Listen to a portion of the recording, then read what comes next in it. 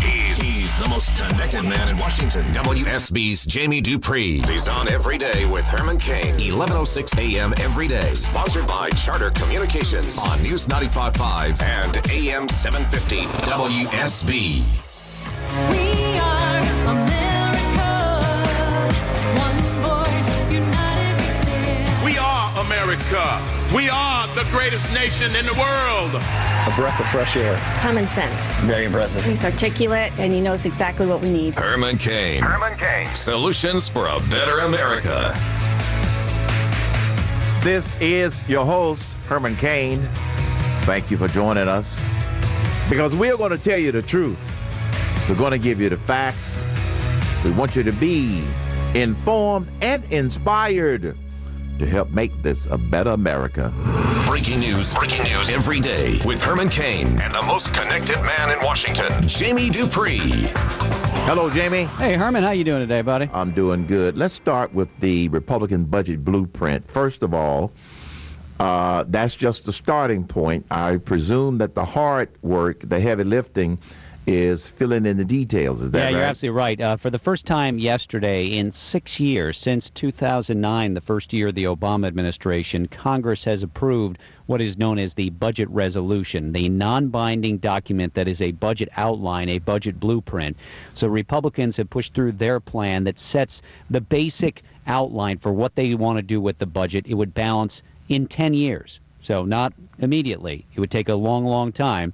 Several more presidential elections before we get to that.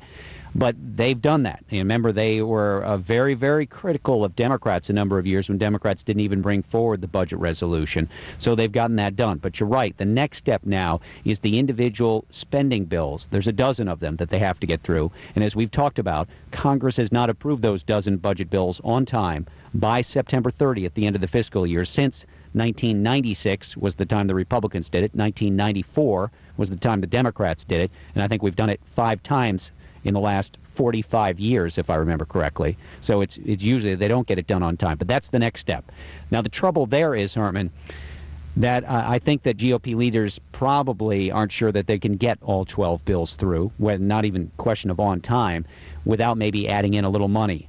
There's a lot of Republicans that feel like more money needs to be spent on defense and the military. So we'll have to see what happens on that coming up in the next few months. But yes, in the next couple of months, May, June, July, that is usually the big focus on the floor of the House and Senate are the appropriations bills. But in recent years, both the House and Senate have only done a few of them and then thrown up their hands, gone home for a long summer break, and then approved a stopgap budget to keep the government running. Now, do those 12 start out in a committee before they go to the floor of the full House? House Appropriations Committee does all that legwork early on. On all 12? Yep, and then the Senate Appropriations Committee the same, and they start, churning them out. In fact, I would say right now the House Appropriations Committee, they may have already worked through 3 or 4 of them. They passed the Energy and Water Bill, Military and VA, Legislative Branch, Transportation, Housing, Urban Development's been released. So, yeah, they're already, we've got several bills that have already moved through the committee. 2 have already been approved in the House of Representatives, the Energy and Water Bill and the MILCON VA, Military Construction and Veterans Affairs Bill, was passed last week in the House as well. So they're starting their work early, but it doesn't mean that they're actually going to be able to figure it all out and get it all done and get those bills through the U.S. Senate. Now, what happens if they get them all passed and get them over to the Senate, and by some miracle the Senate passes it? You're saying that the president doesn't have to sign it? No. That's the budget resolution. These individual spending bills, yes, they have to go down to the White House and be signed. And at this point in time, the 2 bills that made it that were approved last week by the House, both of them were approved with a veto threat lodged against them, because the president obviously wants to spend more money on domestic items and wants to do away with budget sequestration and all of that. So, I don't know how many the Senate's actually going to get to this year. The Senate has I can't remember the last time we did a real appropriations bill on the floor of the U.S. Senate in terms of detail. It might be 2009, so we'll see whether or not they really get to it now that there's been a change in leadership with the GOP in charge. Gotcha. But yes, they used to be, Herman, those bills in the dead of summer were, I remember as a younger reporter staying here night after night after night, late nights in the House and in the Senate in June and July and into early August and then after Labor Day. and the Congress working on those bills to get them done. We'd have great debates that would pop up suddenly on big issues because of amendments that would come up. And now in the last, 10, 12 years, we just haven't done that anymore. We rarely do that anymore. You didn't have anything to start with. Now you do. Well, listen, the Republicans quit doing the bills, too, when they were in charge back in the Bush administration. I think in 2006, when they lost control, the House passed 2 of the 12 bills that year. So what it came down to was each party started getting more worried about what was going to happen politically, and the whole budget process just sort of grinded to a halt. Let's talk about the Republican presidential candidates up in Iowa. Who is it that's attacking Mike Huckabee already? Well, in Iowa and in South Carolina, the Club for Growth has already paid out $100,000 to run ads against Mike Huckabee. Why? They say that he's basically a big spender and likes to raise taxes. They go back to his time as the governor of Arkansas, and this came up in 2008 and dogged Huckabee here and there once he sort of jumped up after Iowa, with people saying that his record was not one of what more conservative Republicans would like, that he raised taxes and did more, and I assume that's going to come back again. It's interesting, we had a new poll that just came out today from Quinnipiac University, which does a lot of polling in the early states. This is not nationally, but Iowa. I would urge everybody, don't pay attention to the national polls. Watch the individual states. The latest one here shows Scott Walker leading in Iowa at 21%, Rubio and Rand Paul at 13%, Ted Cruz at 12%, Huckabee at 11%, Ben Carson at 7%, and boy, Jeb Bush way down at 5%. And I do think that's something to remember. Jeb Bush is going to have some struggles in Iowa, and it wouldn't surprise me along the line if there are people talking about openly, should he even go into Iowa and use a lot of effort or focus more on New Hampshire in some of the later contests in 2016. Jeb Bush just simply not seen as the answer in Iowa, which, it's a more conservative electorate that will go to caucus for the Republicans in Iowa, and something to watch there. So Scott Walker won, Paul and Rubio tied second with Cruz, and Huckabee close behind. Well, I think that with the Jeb Bush situation, that is interesting compared to what some of the national polls the national polls show him way up there, right? They show him way up there with a lead. But in Iowa, one, it's retail politics. You have to show up.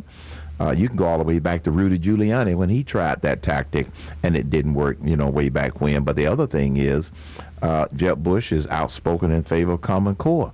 And I can tell you that the majority of the people in Iowa do not like Common Core. It's interesting. Last week I listened, and Bush was here in D.C., and I listened in on his speech. He was before the national gathering of the National Review. And I thought I was interested to see how he was going to deal with Common Core and with immigration. And I thought he did it in a very calm way. He just laid out, okay, well, I believe this. I know you believe that. We just differ on that. But he kept saying, we agree on so many other things. And it sounded to me like he is very sure-footed. It's not like he was jumping around and dodging and darting and trying not to talk about the differences inside the party. So he certainly doesn't seem to be worried about that. But obviously, for a lot of voters who look at him, that's just not what they're looking for right now. I would agree. Iowa is a peculiar state, to say the least. Yes. In terms of the makeup of the electorate is a little different than other states, and then the whole caucus thing is just a real different kind of thing for Iowa.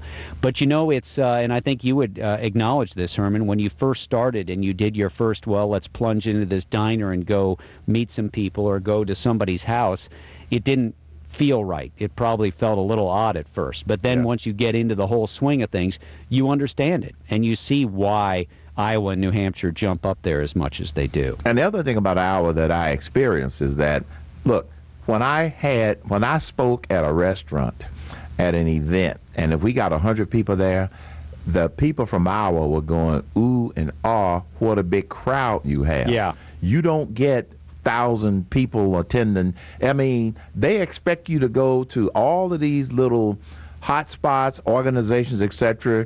You may have 50 or less than 100 people at them, but that's why they call it retail politics. Yeah, it really is. And that's the fun of it as a reporter covering those very, very small events. It's much different than covering a big speech to hundreds and hundreds of cheering people. Exactly. One thing we should talk about before we go is, speaking of the race for the White House, Hillary Clinton yesterday on immigration, not only defending the Obama executive actions on immigration, but vowing to go even further. Remember, what the president wants to do is shield about 4 to 5 million people who are now in the U.S. illegally, prevent them from being deported.